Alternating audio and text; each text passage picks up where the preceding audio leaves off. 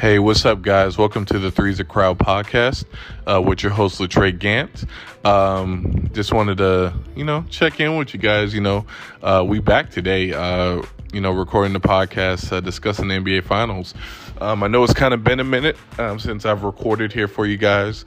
But first off, I want to say I appreciate every single one of you guys that do listen to the podcast when we do record.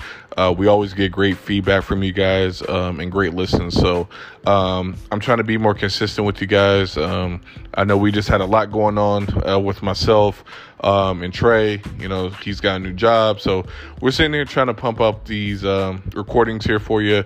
Like I say, you guys show it a ton of love when we do record. So I want to thank you guys for that. And I just wanted to kind of reward you guys with a podcast here today. Kind of wanted to discuss the NBA Finals. Your boy's always watching, even if I'm not recording. Follow me on Twitter at babyjesus_14. I'm always tweeting about the NBA.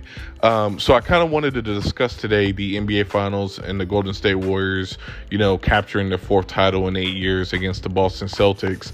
And going into that, there's a couple topics I wanted to get off my chest here today. So I kind of wanted to discuss the finals, just my thoughts on the finals. Kind of wanted to discuss Steph Curry's ranking now that he has captured his first finals MVP. Where does that put him? Does that put him top 15, top 20? Hell, maybe even top 10. I'll let you know my list and see where that finals MVP has put Steph Curry. Kind of wanted to go over some early title favorites for next year. Once again, free agency hasn't started or the draft, so this will be as is, of course. So we'll just give you some of my early thoughts on next year's title favorites for the NBA. And then also just kind of discuss Jason Tatum's performance in the finals and why I think it's somewhat overblown and why I think it's something that he can overcome moving forward. Okay, so let's go ahead and get started into our first topic here today, which is the Warriors capturing their fourth title in 8 years. I want to say that the Golden State Warriors obviously captured the title yesterday. Beating the Boston Celtics 103-90. Steph Curry had a phenomenal game at 34 points, 7 rebounds, and 7 assists. Andrew Wiggins tripped in with 18 points and 6 rebounds and 5 assists. Klay Thompson does Klay Thompson things, shoots 5 for 20, 5 rebounds and 2 assists. Draymond Green with 12 points, 12 rebounds and 8 assists. And Jordan Poole off the bench as the main contributor with 15 points, hit all 3 of his three-pointers. For the Boston Celtics, we had Jaylen Brown with a phenomenal game at 34 points, 7 rebounds, and 3 assists on 12 of 23 shooting. Jason Tatum had a stinker, and once again, we'll get into this a little bit more in depth. 13 points on 6 of 18 shooting with 7 assists. Al Horford had a pretty good game, cannot lie, with 19 points and 14 rebounds. But the downfall, really nothing from the bench. Grant Williams, 3 points. Derek White, 2 points. Marcus Smart, 9 points. So, not a lot from the others, as Shaq likes to say. So I wanted to kind of discuss the series here because to me, this series was just the, it's kind of like the epitome of, youth versus experience. And not that the Boston Celtics are young in a sense of not really having experience, because Jason Tatum, Jaylen Brown, Al Horford, Marcus Smart, kind of that core of, they've been to some conference finals. But I think what you saw in this series was the difference in nerves going from like a conference finals to an NBA finals. And I think the Golden State Warriors showed that championship mettle, that championship poise that has made them such a great dynasty over the last 8 years. Their ability to win on the road, their ability to weather storms. I kind of tweeted about this, them boys have been through wars, figuratively, of course. They've been through battles. They've been on the road. They've had to win a game 6 on the road against KD and Russ. They've had to win being down 2-1 in the grindhouse against the Memphis Grizzlies. So, got back off here. So they've shown the ability to bounce back no matter the situation. So they have championship pedigree. And so nothing is going to scare Steph, Klay, or Draymond in the big moment. And I think the Boston Celtics, after they kind of stole game 1, the Warriors really dominated the entire game. And then, excuse me, at the start of the fourth quarter, Steve Kerr kind of put a lineup out there that couldn't really score. And so the Boston Celtics were able to kind of, chip away and win the game. And also they shot pretty good from three with role players that really aren't shooters. And so it wasn't really sustainable. The Golden State Warriors go ahead and beat them in game 2 pretty convincingly. Game 3, the Boston Celtics come out as kind of like their pride game of like, we're the Boston Celtics. We don't lose at home, so they kind of shot the lights out. But the Warriors, to me, outplayed them. They just, kind of shot themselves in the foot, missing open looks, turning the ball over. And so they end up losing that game. And then game 4 is the virtuoso by Steph Curry, the 43 points. Just showing once again that championship medal, being able to be on the road, withstand multiple runs from the Boston Celtics in the TD Garden crowd, but keep their poise. Klay hitting big shots, Draymond with great defense and big rebounds, and once again Steph Curry just hitting big shot after big shot after big shot. And so to me, that once again, they showed the heart of a champion, which goes back to a podcast that I did back in 2021. So if you don't mind, go checking that out. But they did a podcast on Steph Curry and the Warriors and kind of just, once again, the heart of a champion. And they showed that once again, these guys aren't rattled. These guys have been through everything you can think of on a basketball court together. Steve Kerr as well. So, they showed that championship medal and winning their 4th title in 8 years. And so that kind of transitions into my thoughts on Steph Curry, finally winning his first finals MVP. I was very happy for him that he was able to finally capture his first finals MVP because it was so well deserved. He got robbed in 2015 when the voters got cute and gave it to Andre Iguodala. And I think this should be a warning to voters. Do not get cute when it comes to these awards, because Steph Curry had to hear about it for 5-6 years that he never won a finals MVP, even though he clearly was the best player in the 2015 finals. Do not let the Twitter narratives fool you. Steph Curry deserved that finals MVP. He basically averaged 26, 6, and 6 on his usual pretty high percent shooting. Gave the business to Dellavedova in Game 5 and sent that man to the hospital because he could not guard Steph Curry. So once again, I thought that he should be a 2-time Finals MVP instead of a 1-time Finals MVP.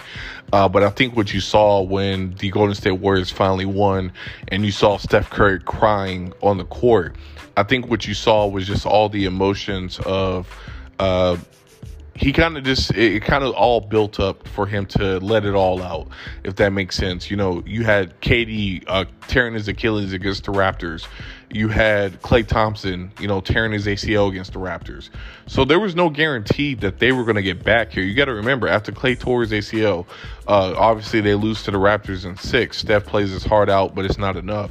They come back the next season. Steph is, I believe the 2nd game in or 3rd game in against the Phoenix Suns, breaks his hand. So season lost, completely done. So you got Draymond out there with the crew, and they win 15 games, and then coming into the next year in 2021, they thinking, okay, we're going to have the crew back. It's going to be Steph, Klay, and Draymond. And then Klay, unfortunately tears his Achilles like literally right before the season starts. So now he's out without his wingman again. Him and Draymond, it's basically him and Draymond leading the pack. They lose a play-in game because, Draymond wants to be a podcaster like me and can't make a floater. So they lose to the Memphis Grizzlies in the play-in game. And so once again, there was no guarantee that the Golden State Warriors were going to get back here. And I think Steph Curry knew that. You remember going into the season, the West was going to be loaded. You had the Clippers. You had the Lakers with AD and LeBron. You had obviously the Phoenix Suns, who proved to be the best team in the regular season once again. You had the Dallas Mavericks. You had the Denver Nuggets. So there was no guarantee that the Golden State Warriors were going to be this juggernaut to get back to the finals. I do remember going into the season, I did think that they had a strong chance to get there just due to their roster and due to, ironically, Klay and Steph being hurt. Guys like Jordan Poole and Wiggins and Looney and obviously the rookies, they had a chance to really play and give minutes. Juan Toscano Anderson. So this year, when you get a Klay Thompson back, you get a Draymond fully engaged. You're able to get an Otto Porter who can be a starter. Now those other guys that were starters are now depth pieces. And so you really saw that with a guy like Jordan Poole, who instead of now starting is now coming off the bench. And so now that firepower that was starting is now coming off the bench. And so now you're a much deeper unit. I think that helped them out a lot. And like I said, they did show their championship medal beating the Memphis Grizzlies. Even without Ja, I still think they would have beat them even with Ja. And once again, they beat the Dallas Mavericks pretty handily because one guy is not going to beat the Golden State Warriors, no matter how great you are, Luka. And so I think what you saw, once again, was just the emotion of Steph Curry understanding the process of getting back to the NBA Finals and this not being a foregone conclusion like it was when they had Kevin Durant. And he understands, hey, you if they don't close out Game 6, who knows what happens in the Game 7? God forbid somebody can get hurt like Klay Thompson did in Game 6. You could just have an off shooting night. It's kind of what happened to them in Game 7 against the Cleveland Cavaliers. They had a chance to close them out in Game 6. To me, they kind of didn't take it serious. They're kind of like, we got Game 7 in Oracle and we're not going to lose. And obviously LeBron and Kyrie happened. So I was glad they kind of, finished their food and took care of business in Game 6 in Boston. And they're now NBA champions. I'm happy that Steph Curry got his Finals MVP. Well deserved. Once again, he should have two of them things because the voters screwed him out of it in 2015. But I'm happy that he got his Finals MVP, got his due. And when you look back at Steph's peak, I mean, he pretty much has a 7-year peak now from basically 2015 to 2022. You got 4 rings in that span, 2 MVPs. One unanimous MVP. Now he has his Finals MVP. It's not much you can really, complain about for Steph Curry. Once again, shout out to Dub Nation. Shout out to Steph Curry. I have a couple episodes on Steph and the Warriors here on the feed. So if you want to go ahead and check them out, please do. Like I said, Dub Nation's always good in my book. Shout out to Steph Curry going ahead and getting that ring. So that kind of transitions into his opponent, Jason Tatum. Who did not have a good series. Let's just be honest. He got outplayed head-to-head when it came to the star matchup. Steph Curry averaged 36 points, 7 rebounds, and 4 assists on 55% shooting from the field. Jason Tatum basically averaged 22, 7 and 7 on 37% from the field, 46% from the 3, and 65% from the free throw line. And just quite frankly, that's not going to get the job done. And I do understand it was his first Finals. And I think a lot of the, I don't want to say hate, but a lot of the kind of like pot shots that are thrown to Jason Tatum is mainly due to, kind of his dedication to Kobe Bryant and kind of showing that he wants to dedicate the season to Kobe, wearing the Kobe armband. And once again, I don't think there's anything wrong with that, wanting to promote your idol and show love, especially to the tragic death of the way Kobe and Gigi and all that perished in that plane crash. And to everybody that watches this podcast or listens to it, how me and Trey feel about Kobe being Bryant. So, you'll never hear some slander out of us for trying to respect the being. But I think that's where a lot of the kind of criticism comes from. Because people think he's corny, doing what he's doing for the in the podcast eyes, it's kind of like, oh, he's trying to do this to be Kobe, even though he's just trying to be Jason Tatum. And I think him playing poorly just kind of fed into that narrative. But I think him playing poorly was mainly due to, once again, lack of experience in the NBA Finals. I think he sometimes forced it. Was looking for calls that weren't really going to get called in the NBA Finals. They were going to let him play. And I think that he kind of was not able to play through a bad whistle. And I thought Andrew Wiggins did a great job of sitting on him, just being able to sit on him, being able to sit on his drives. Because Jason Tatum, as great as he is, he's not a truly explosive athlete.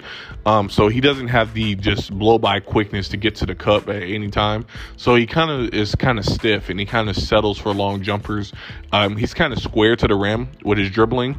So once again, he lacks that explosion and that looseness to just get by a defender whenever he wants. And I think a guy like Andrew Wiggins was like his worst nightmare. Because Andrew Wiggins is not only quick, but he's also strong. And once again, this is something that a lot of players have got to understand, and it's something that me and Trey have kind of harped on when it comes to people talking about scoring in the NBA. Whenever you're struggling from the outside, whether that's shooting the three ball, shooting the mid range, your handle's kind of loose. The best thing you can do is just get on the block, man, and truly develop a post game and truly get easy buckets. And I think that's the next evolution in Jason Tatum's game, Devin Booker's game, even as skilled a scorer as he is, Kevin Durant's game of truly being an elite scorer is being able to truly back down your opponent at any time and get whatever look you want from the mid-range.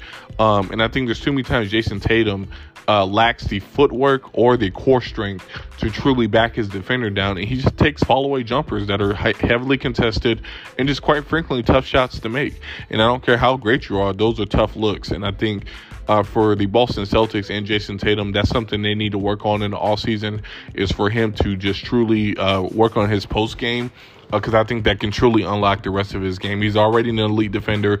I do think he's a really good passer. I thought he made some great passes out of double teams. So I think he's more than willing to be a passer, and he has great vision. But he needs to work on his post game. And the Boston Celtics, they have got to get a point guard. It's just as simple as that.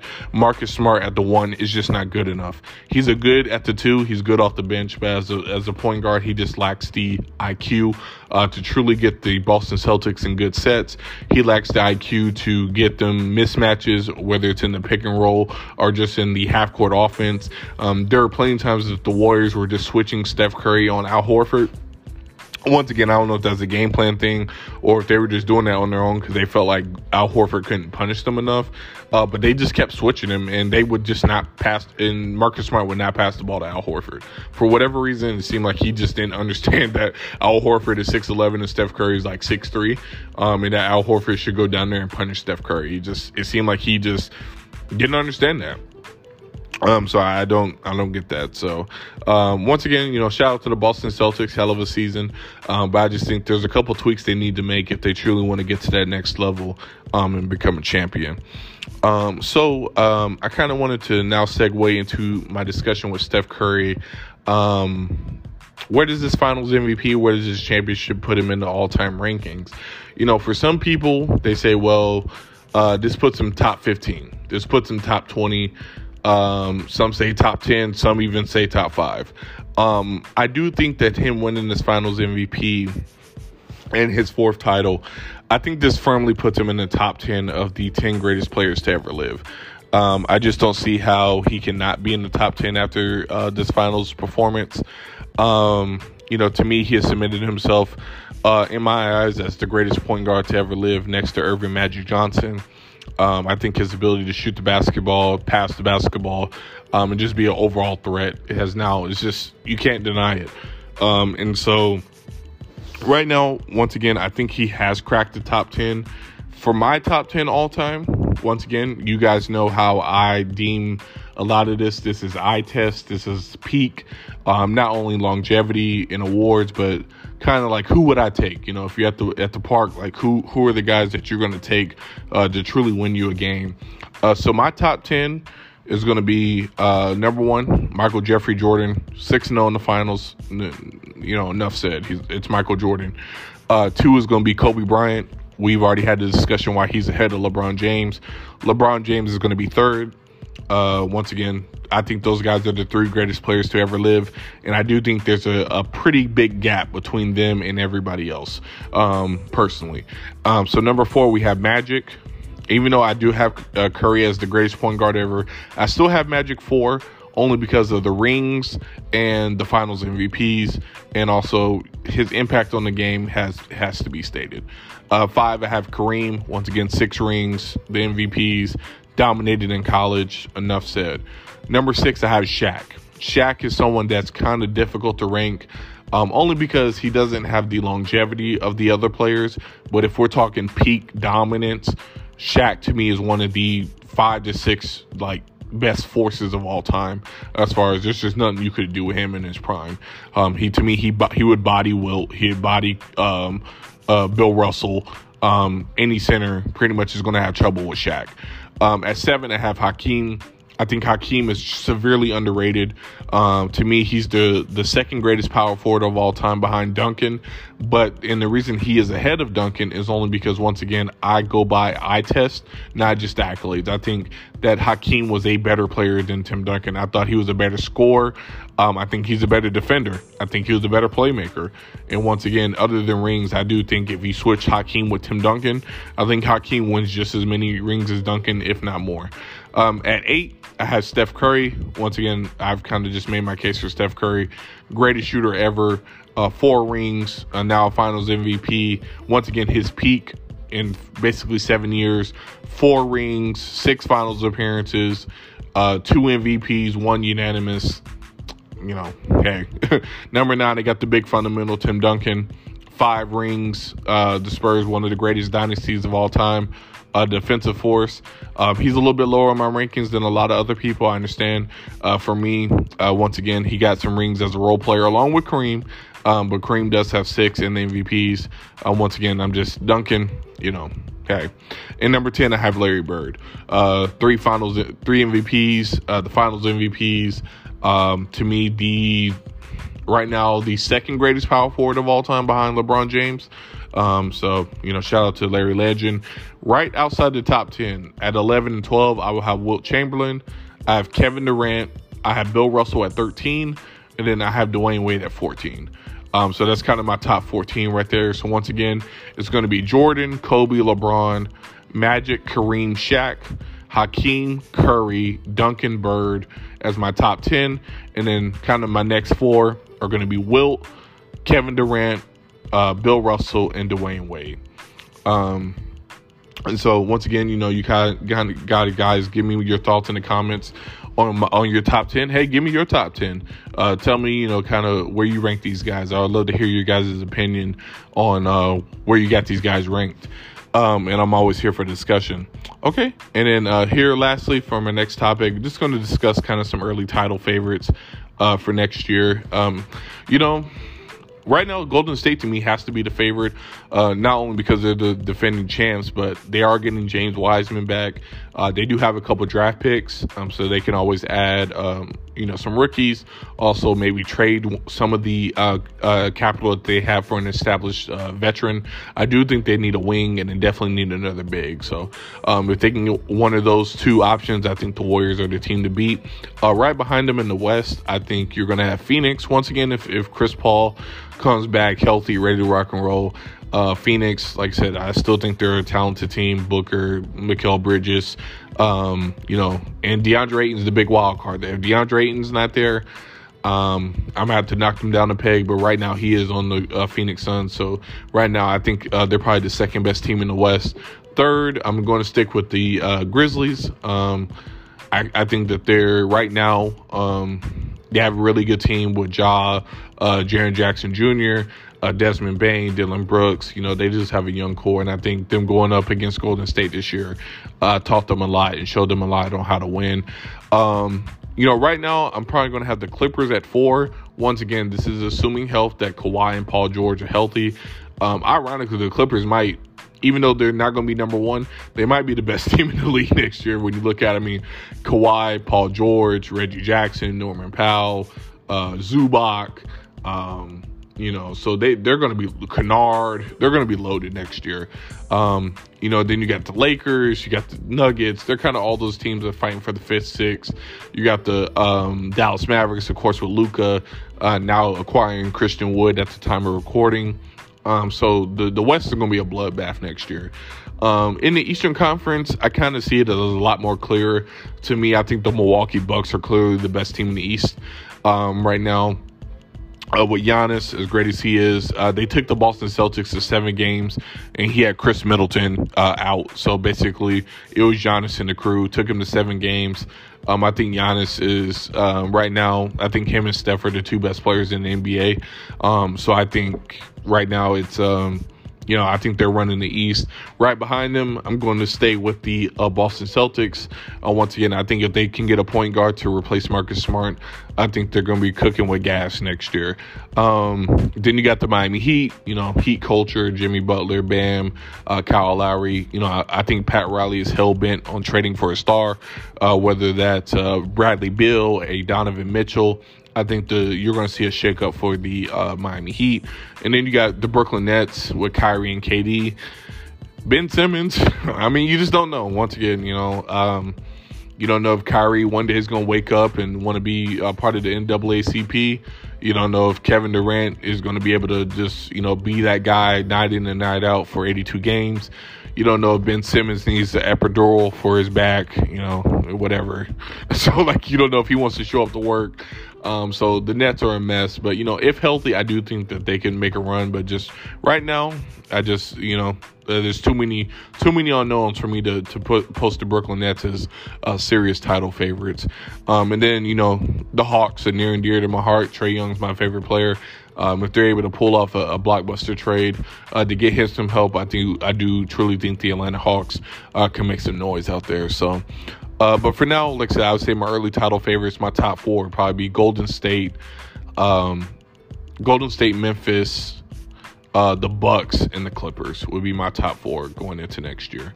Like I said, once again, this is June 17th, so no trades or free agency has happened at the time of this recording. So, but once again, man, just want to thank you guys for tuning into the podcast. Like I said, trying to be more consistent with these. Moving forward, we have some stuff for the NFL coming up. Once again, we are going to have a podcast discussing free agency targets, the draft, what some teams should do to try to upgrade their team here in the summer. So just be on the lookout for that. If you haven't, like I said, check us out on in the iTunes store, Apple Podcasts. Please leave us a 5-star review if you love the podcast. Please share with your friends. It helps us grow immensely if you're able to do that. And also just leave a comment, tell me what you liked about the show, what you don't like about the show. Once again, give me your top 10 rankings in the comments. So, but once again, I want to thank you guys for tuning in to the podcast. And you guys be easy. Until next time. Peace.